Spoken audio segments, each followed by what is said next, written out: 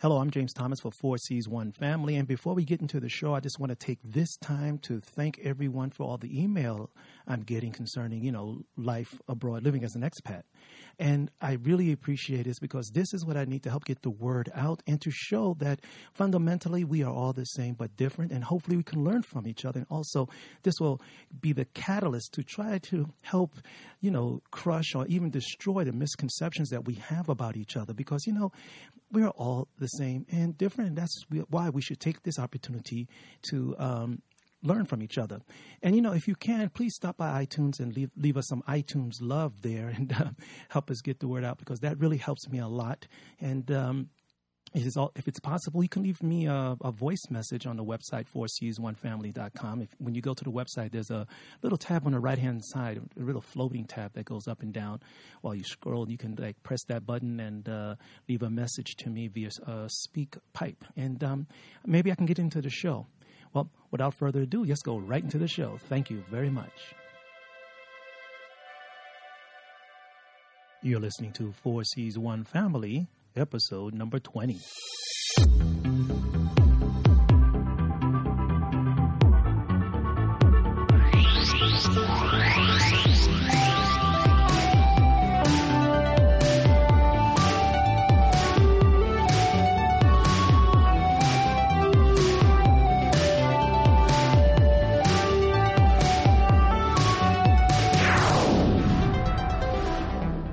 Welcome to 4C's One Family, the podcast where expats and future expats can share and learn about life experiences abroad. I'm your host, James Thomas, coming to you from Taipei, Taiwan, and I'm glad to have you traveling along with me on this journey. Today, I have a special guest in the office studio here in Taipei. I met him a couple of years ago at a filmmakers group, Mr. Anton Bhutan. How you doing? Hi, thank you, James. Thanks for having me, and it's a wonderful opportunity. I'm doing wonderful. It's a wonderful day. Thank you. Well, thank you for coming down on this no worries. Sunday here in Taipei. Perfect weather. How was your train ride? Oh, it was wonderful. Nobody's on the train at midday. Yeah, at midday. Yeah, midday, 12 o'clock. Nobody's on the train. Tell me about where you're from. I'm from South Africa originally. I grew up in South Africa. Basically, I grew up in a desert in South Africa, a desert part. And I've lived there until I finished my school, my university, and I worked there for 7 years. And then I came to Taiwan 13 years ago. 13 years ago? 13 years ago. What brought you here? It's quite interesting. I was trained as a lawyer, and I studied to be a lawyer. I worked as a lawyer for the South African Air Force. Oh, cool. Yeah. And then I decided I need to take a break because my love is music. It's not law. I studied to be a lawyer. So why didn't you get into music law or something like that? Yeah, it's not quite the same to me. I want to create music. I don't want to do the patents and stuff like that. So as a lawyer, I had no free time. So I had a secretary, and the secretary told me, listen, I have a friend in Taiwan teaching English. Why don't you just take a year break and go to Taiwan? I had no idea where Taiwan was. No idea? No idea at Zero? all. You just No. You just knew how to spell it? Not even. Not even spell it? I thought it's like Thailand or China or something. Yeah. So anyway. It started with a T, right? Yeah. So I came to Taiwan, and after a year, I just decided to stay. That's it? And I'm still here. 13 years ago. 13 years, I'm going for a year. And then 13 years later. Yes. You didn't do any research? No, nothing. And it was the first time I left my country. I never traveled anywhere. I stayed in South Africa for like 30 years, 32 years, without being in another country. And you left South Africa at an interesting time, to say the least. Oh, yes. Actually, I finished my high school in 1988, and then I went to university. While I was at university, it was the whole changeover, Mandela's release. Right. In 1991, Mandela was released from prison, and I joined the military in 1994 when the new government was formed. Right. So, and for me, it was strange because I grew up in South Africa where it was really racist. I remember the separate beaches. I remember how black people used to walk in the street. They're not allowed to walk on the pavement. Separate buses, separate public toilets. That was normal. That's the way I grew up. And that's what I believed. If I saw a black person when I was a kid, I saw him as my lesser being, you know. Right. That's really shocking. As an African American, you know, we've been through civil rights issues and all that stuff, and yes, we had Rosa Parks and all that stuff, but you know, to hear that this level, coming from a South African, it's really educational to me. Yeah. And my parents were really right-winged, like completely white supremacy, right-winged. And we believed in that system. They were educated like that. Yeah, because we believe if everybody's equal, because in South Africa 75% of the people are black, we were fearing for the worst, that we're going to lose the country. And the funny thing is, I voted for the White Party in, I think, 1988, 1989, but the first time I could vote. And then the next election, 4 years later, I voted for Mandela. Because I just changed my opinion when I was at university. What caused you to? I saw life for real. Like, I grew up in the middle of nowhere in a desert, where all the people were thinking like me. It's very interesting you say the desert. In America, we say, I grew up in the sticks. Yeah. You know, the desert has a funny thing as well. There was a big flood in my hometown. In the desert? Yeah. In 1981. Like a real freak thing. And the whole town was washed away. Like 100 people died. Ooh, my grandmother included. Oh my goodness. It was such a strange time. The whole town was just covered with like 5 meters of mud. Desert. We got a flood in the desert. A flood in the desert. That's a very interesting analogy. A flood in the desert probably represents changes in the systems that were always thought to be the same, but then you get a flood someplace where you shouldn't. Exactly. It's still one of the major events in South African history, one of the freak events, you know. That's very freaky. So we were basically, and then I studied law at a kind of a white university as well, like a conservative university. It's a town called Potchefstroom. But even in Potchefstroom, I changed my mind. I started going to like ANC rallies, ANC activities, and I pulled further away from my parents. But you were not alone, though. How about the other students your age?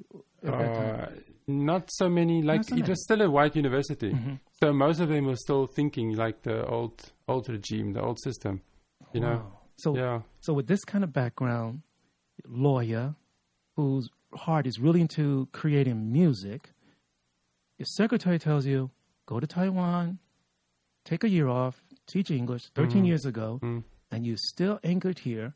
You did not do any research. Nothing. And you didn't even know how to spell Taiwan. No. To be an English teacher. And you're here. I mean, you know, that's really quite a change. And you came alone. Yes, I did. I did for the first 3 months. And, you know, I really uplifted my life in South Africa because I had a good job as a lawyer. And I also had a very stable relationship. I had a partner for 4 years at that time, and we bought a house together. I lived in South Africa. Yeah, in South Africa, in Cape Town. I lived in Cape Town, and Cape Town is the most beautiful city in the world. You know, that's an opinion. Okay, so we will leave Cape Town, a stable relationship, a house, a good job, and come to Taiwan. It's a kind of crazy thing to do. So, kind of, it is. Yeah. But I was so tired of being a lawyer, so tired of the law. I had to do something else. Yeah. How do you explain to there's other issues I want to talk about because there's other issues I want to raise up with you here in this podcast. But how do you handle a situation where people back home ask you, you know, why are you staying abroad so long? Why are you not coming back home? I mean, how do you deal with that? In South Africa, in my case, it's quite easy because South Africa, the situation is not so good. There's a lot of violence in South Africa, yes. And even South Africans will admit that. There's a lot of crime. There's a lot of violence. There's not so many job opportunities. Stable job opportunities. Yeah. For me, like a middle-aged man, it's not so easy to find a good job. I can probably make more money teaching English in Taiwan than I can make as a lawyer in South Africa. That's scary to hear. I know, and that's reality. So people at home, they understand. They completely understand. I think sometimes they're a bit jealous as well. That they would love to make the change themselves. But they cannot get away from the South African traditions. They love the rugby and barbecue and, you know, the typical South African traditions. I don't care about that. Well, you know, we have to let people know that here in Taiwan we have rugby too. Yes. Many of the welcoming South Africans that I've met here in Taiwan, you know, I'm from New York City, South Bronx, Fort Apache. And my education, what I learned about South Africa was the white people are assholes, you know. And that's completely true. Right? And then I meet these South African assholes here. I have no problem with it. Even if there's some people, regardless of what, you're gonna get these A's anywhere. I don't care, But I've met people like you, myself, and we can get along. We are all the same but different, so that's cool. But this is the thing. I think, from my opinion, some people are so used to their sheltered environment and existence that they are afraid to get out of that. Yes. Like you said, South Africa, you grew up with a certain mindset, but you were able to break through to get through that and go a different direction. Yeah. Would you say this is the reason why, in the case of South Africa, people are just afraid to get out of that safety zone? And because Americans are. There are a lot of Americans that are. Yeah. I don't know. I think America, you're in a better situation. You're in a better position. And that's still maybe an opinion, but you are probably the most powerful country on earth. So people like to be associated with that. They like to stay in the most powerful country on earth. So Africa is not. And look, it's easy for South Africans, my age, to come to Taiwan and just start by teaching English. If you really want to make a break, you just need a degree, any degree. You don't need a teaching degree. You know what I mean? So if people want to make a change, it's easy. But something's holding them back, and I think it's the culture. The pressure of my friends, my family, my things, and that's what's holding them back. What interesting discoveries, right? You're here, and what interesting discoveries have you made about yourself as a South African living abroad? What are some of the interesting discoveries you made about yourself? Ooh. Let me give you an example. Like this morning when I came up from Hsinchu, I got on the train, not in Hsinchu, like 3 stops away. When I got on the train, there was like 20 foreigners, which is unusual. It's unusual. Like a group of 20 foreigners sitting on the train, and they were speaking my language, Afrikaans. So there were like 20 foreigners coming from Hsinchu, going to Taoyuan, and they got off in Taoyuan.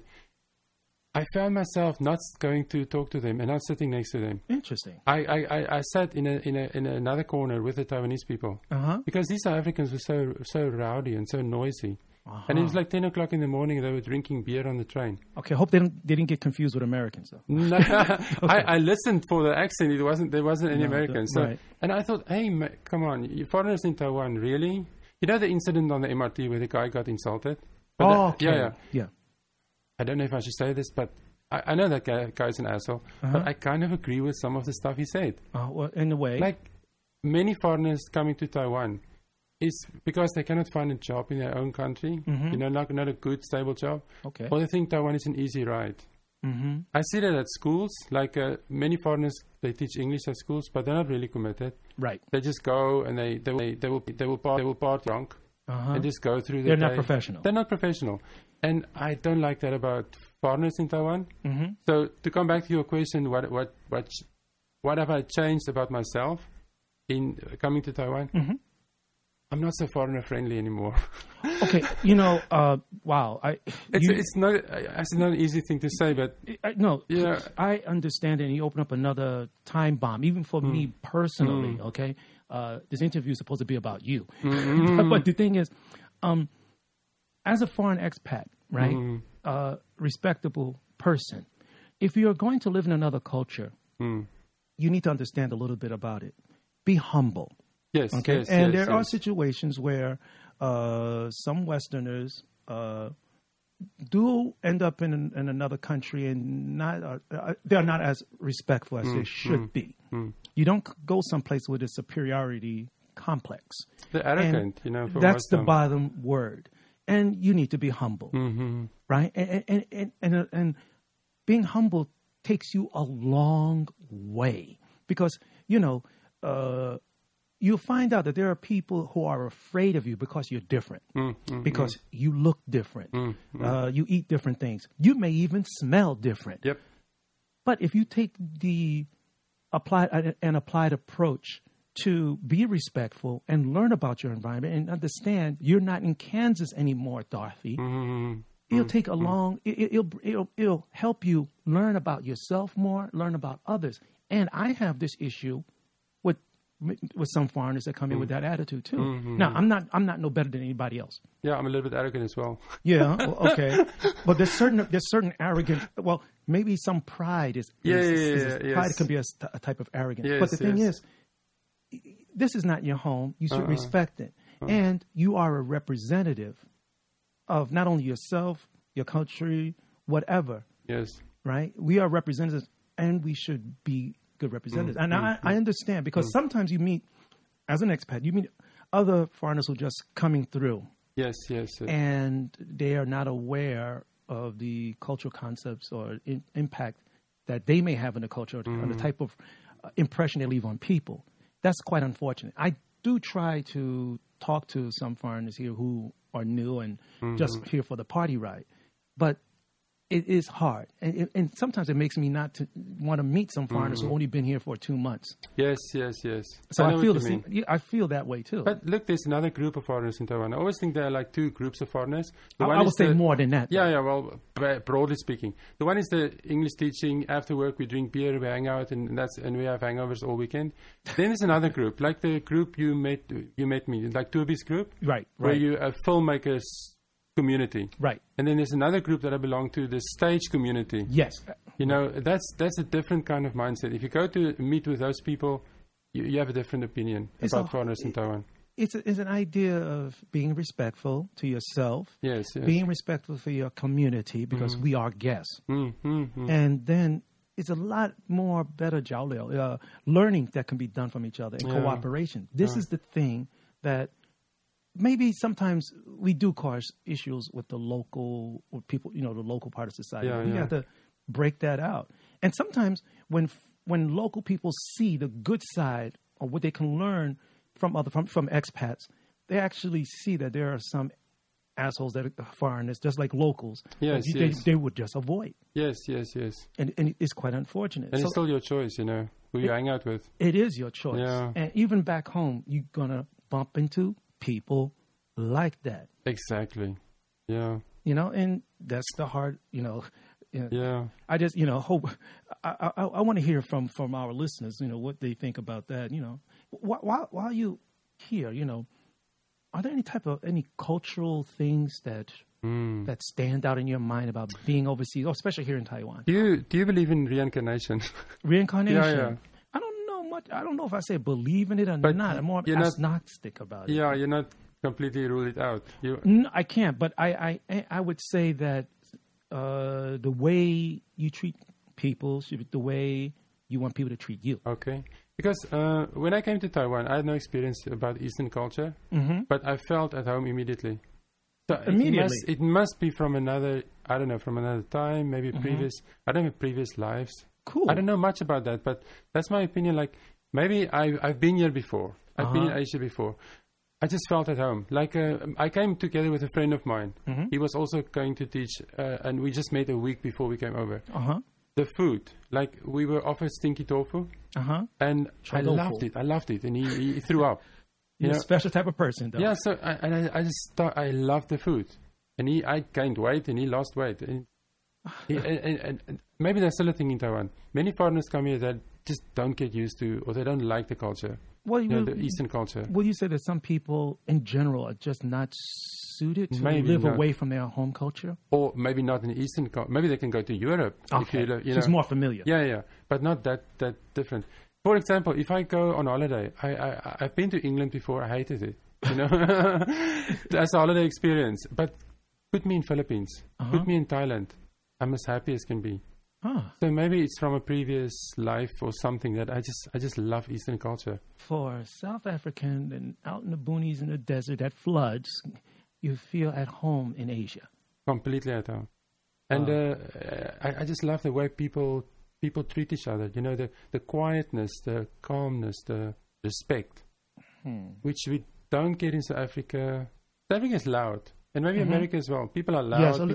Yes, we're opinionated. Yeah. Which you don't get in Taiwan. Well, I would say, as far as I'm going to hear some flack from this, I say, especially now with the situation back home, people have their eyes wide shut. They have their eyes wide shut. Yeah. And because of the media there, the choices of the filtration of news they're getting, they are blocked in a corner almost, right? And it's very interesting because this probably is the same as you. When you see your own nation from outside, you find out that everybody else knows more about you than you know about them, or you see your home in a different light, and sometimes you pity some things. Not that you're better, but as far as I see it, and me being out here, I talk to some local people here, my friends in Japan, and it's almost laughable what's happening in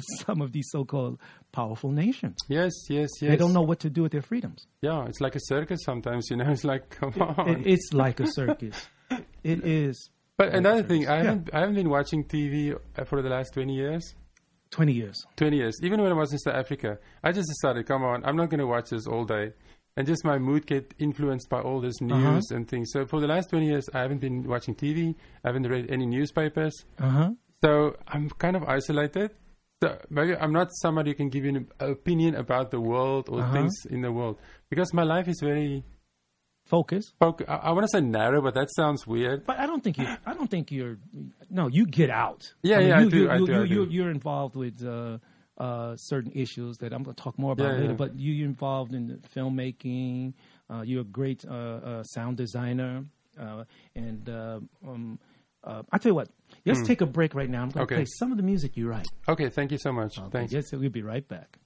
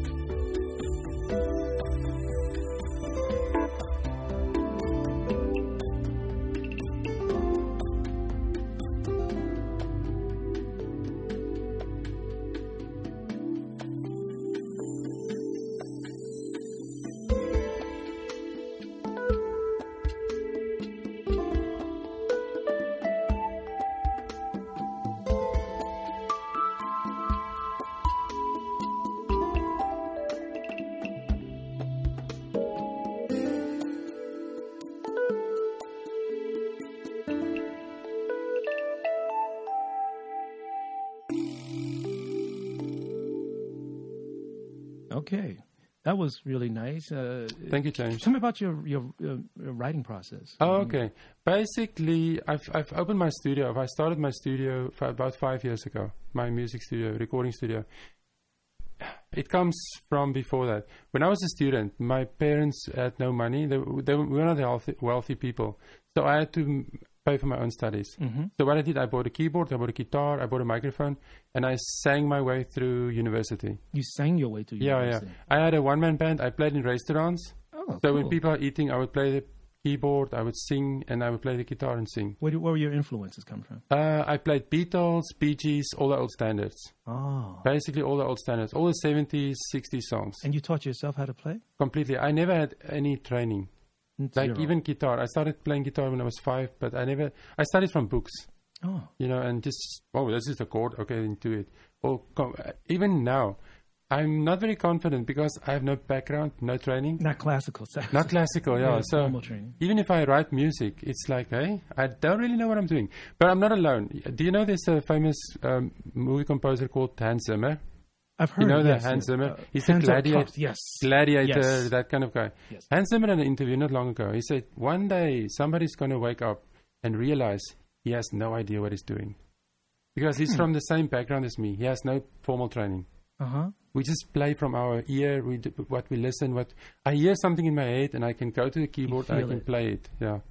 But I'm not really sure what I'm playing. You know what I mean? You don't name it. You don't know the name of that note. I don't know I know the name of the notes, but I don't know like chord structures. I'm not really confident. I just play the structures until it sounds right. So you were asking about the process. Give me an example, like for a movie or for a. Yeah. I mean, this you know. This year has been interesting because this year I made 3 movies, and you made 3. Like soundtracks. I was involved with 3 movies, the soundtracks, okay. And then also 4 stage plays.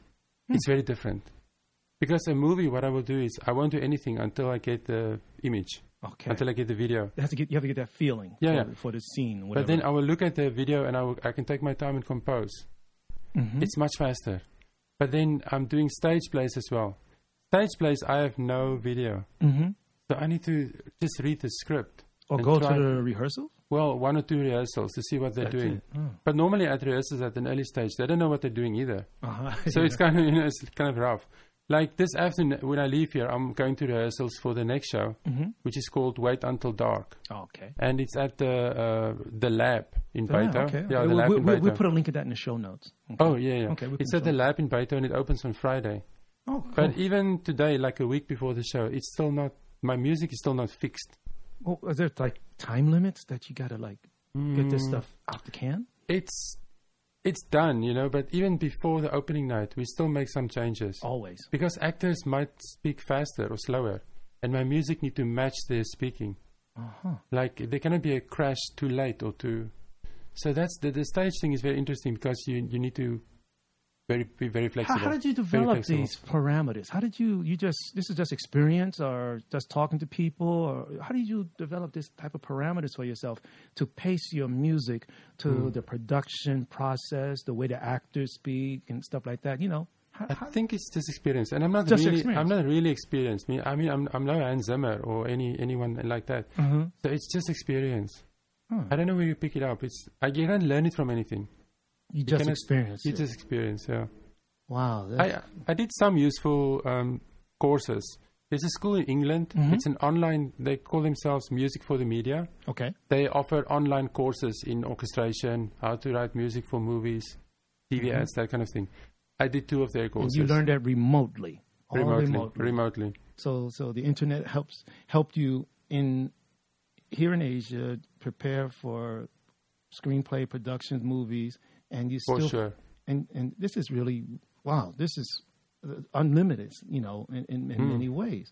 And the good thing about making music, you can do it all over the world. Like, I can use the internet to sell my music as well. Like, I have clients in South Africa, and like for fashion shows, they will just ask me to write a song. I send it to them by MP3. You know, it's good enough. The quality is for that is completely okay. Do you do anything for, say, because the productions that you're going to take part in later tonight is a foreign-produced production? It's not a foreign-produced. It used to be a movie, Wait Until Dark. It's a famous movie from the 60s, and it was adapted. I think the screenplay came first. So we took the screenplay from the international, stage. But then the production is completely Taiwanese. The director is from America, Brooke. Okay. Yeah, Brooke Hall. He's been here for a few years. Yes. He's the director. Most of the actors are foreigners. But is it English and Mandarin Chinese? The language is in English, but they have Chinese subtitles. Okay. So Mandarin subtitles. Do you find creating music? Have you done any projects where you had to create just for the local production, I just finished. You know, where there were no foreigners involved, like just local Taiwanese productions. Yeah, something like that. Yeah.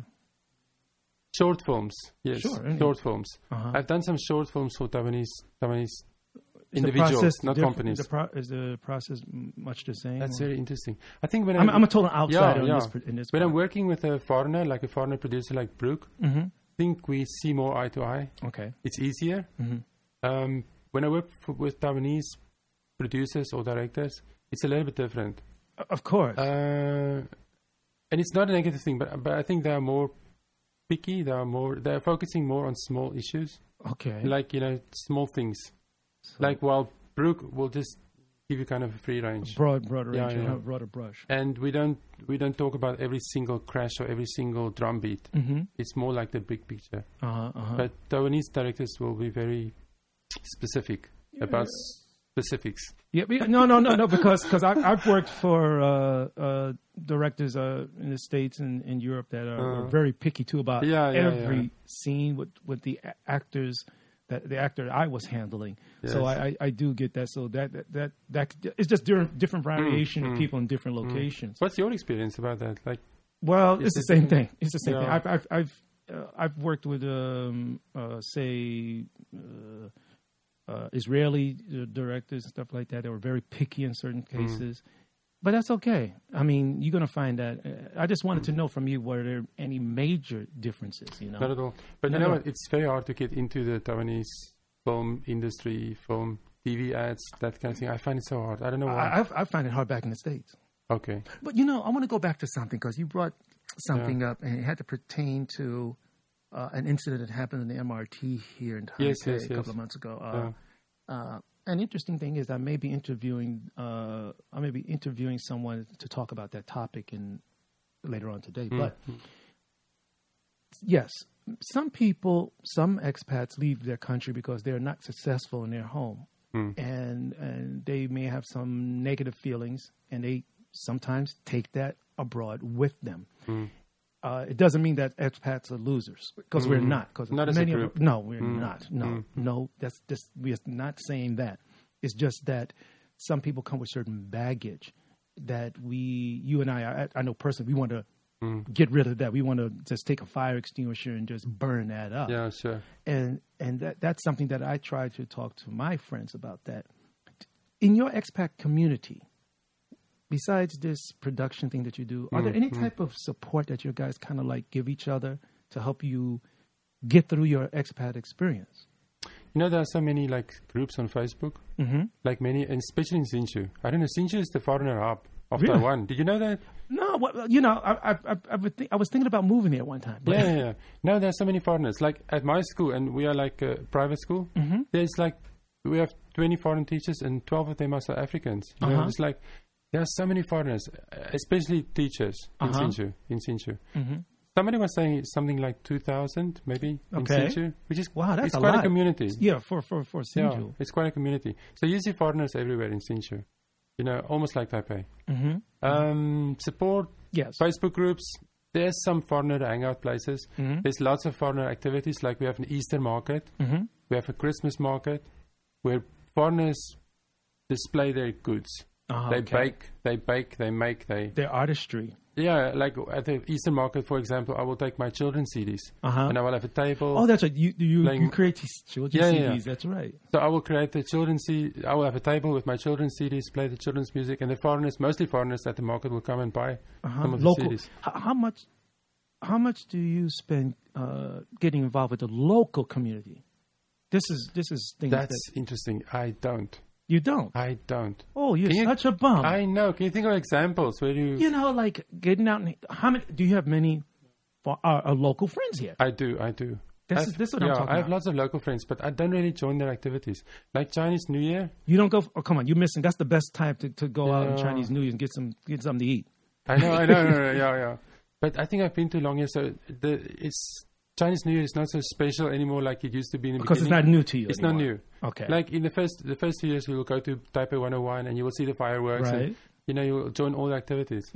Lantern Festival. Now I'm kind of a homebody. Oh. I stay in my studio. Even this weekend, I'm lucky to get out today. I was working all weekend on the music. I really appreciate you taking the ride up here. It's good to come out.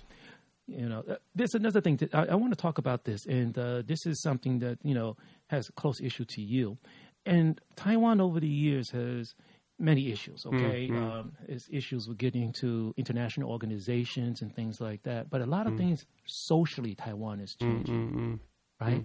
And in some ways, it's impacted you, okay? Because as a member of the gay population in Taiwan, can you talk a little bit about that? Yeah, no problem. Put that include that in your expat experience here. Sure.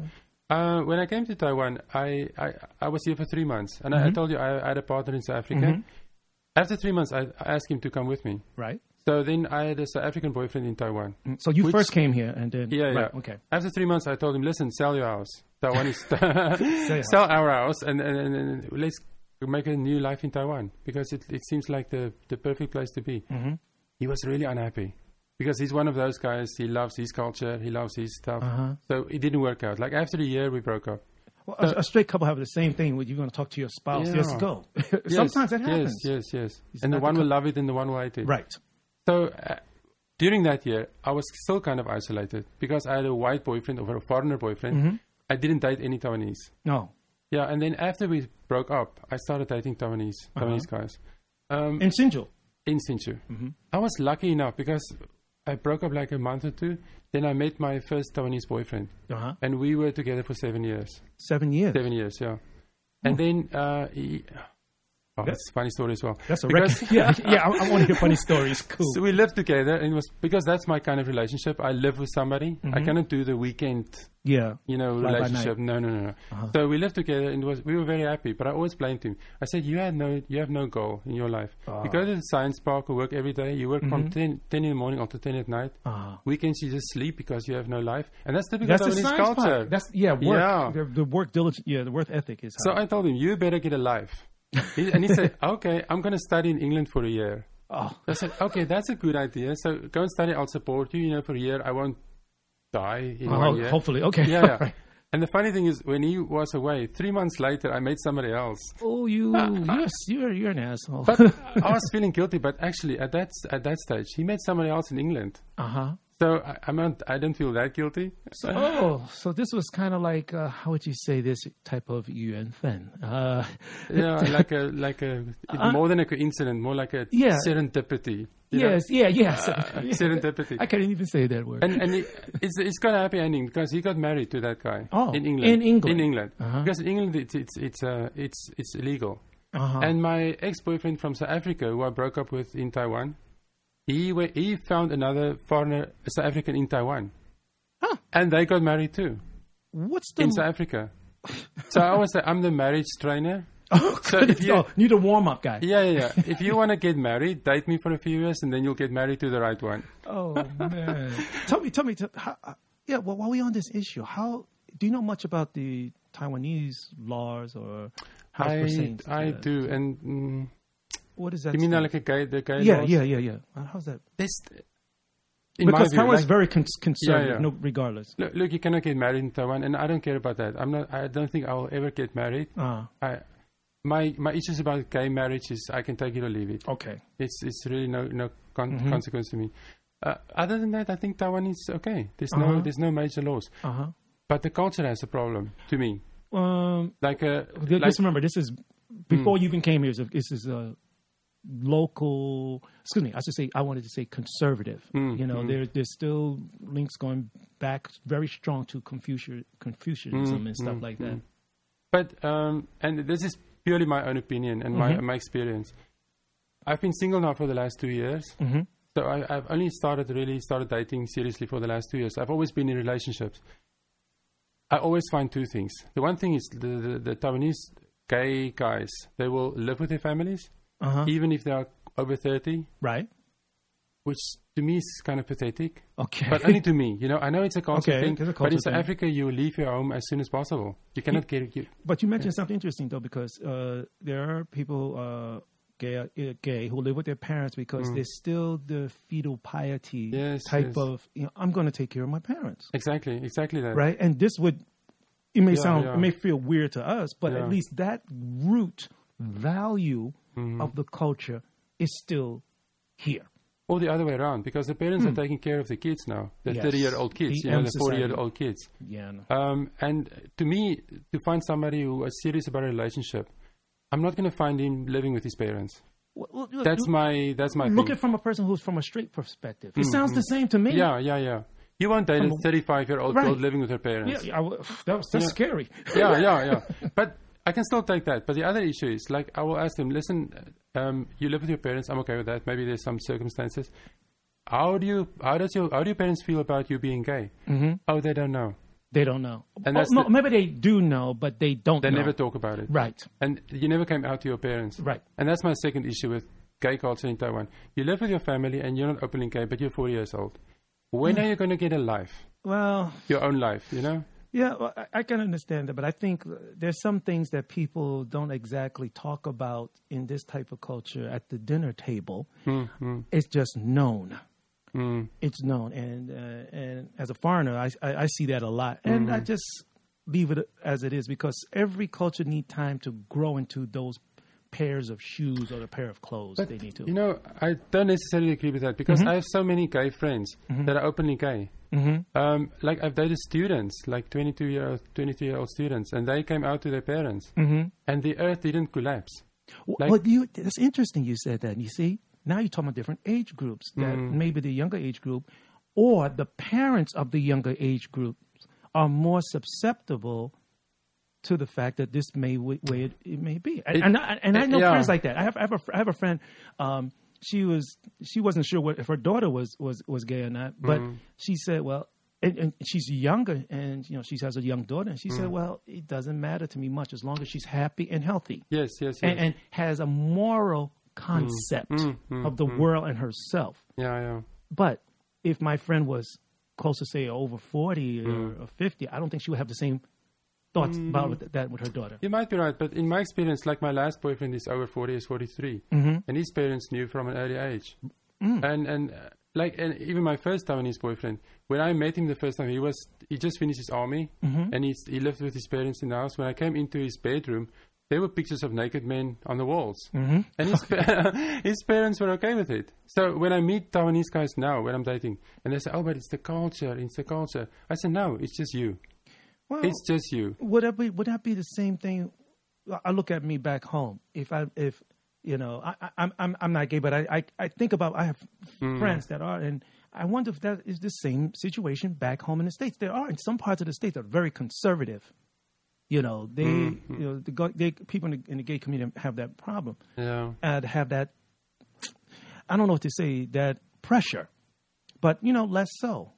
But being gay in Asia, certain parts of Asia is different. This is not Thailand, this is Taiwan. Yes. And maybe the things that you experience here may be the same for gay expats or gay nationals in China. Who knows? Singapore, I don't know. But you're teaching me here. I just always think like the gay issue is like completely an individual issue. Okay. Like in any country, you will find openly gay people. You will find closeted gay people. So I don't think Taiwanese culture is so closeted as we think. I mean, look at the gay pride. How many people were there? 80,000. This is what I was leading to, because this is quite for Asia. This is big news. Yeah. This is big news, and the thoughts of people's mind are becoming more internationalized. And it may sound to some people that certain concepts of the West is coming to Asia. In fact, it's always been in Asia. Yes, historically. I mean, if you want to, I study Chinese history, and I can pull out, way back before the opium den, historical events, all that stuff.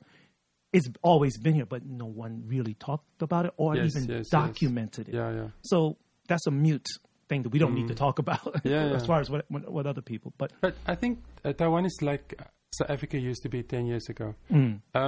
Really? You can say that? Yes. South Africa, when I grew up, was similar. Like at one stage, it wasn't completely okay to be gay. It was still kind of not good. But then suddenly it became cool. I remember when I left school, maybe I was around 25. I just finished university. Suddenly it became cool to have gay friends.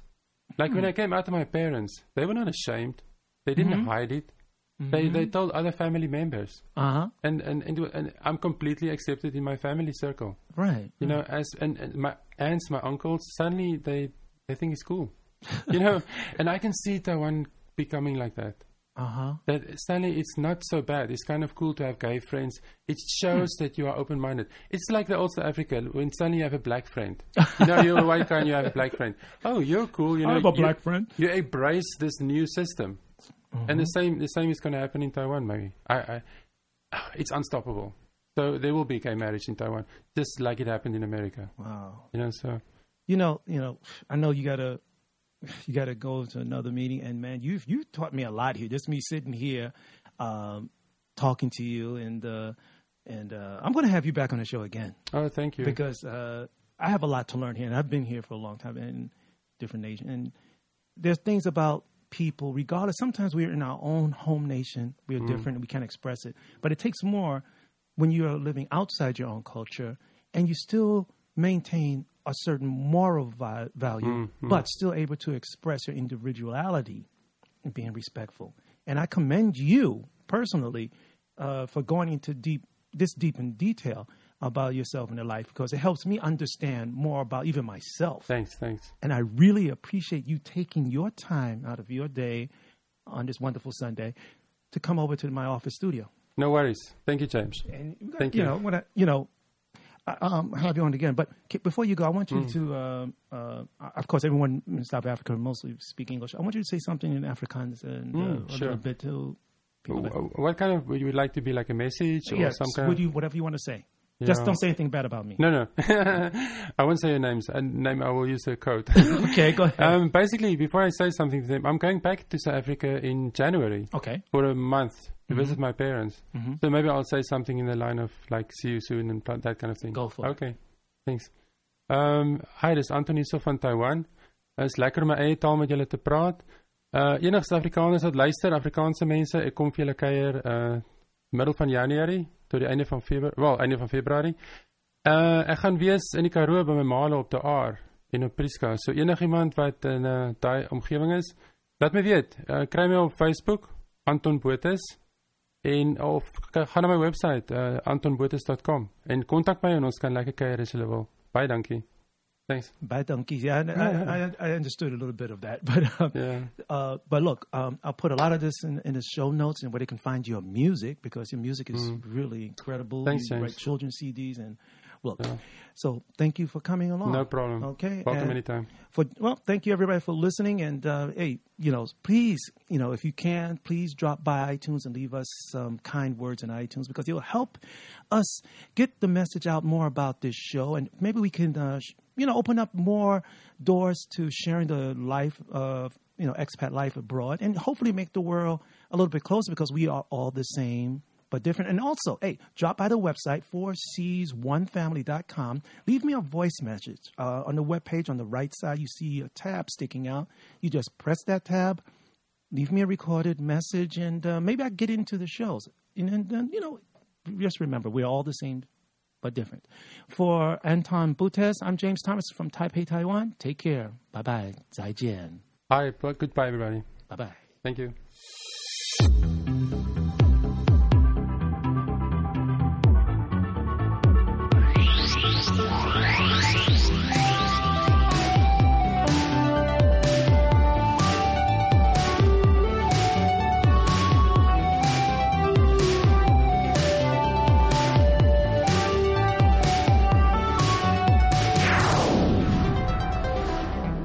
Four Seas One Family is a production of the World Data Exchange Video Network, WDEVN.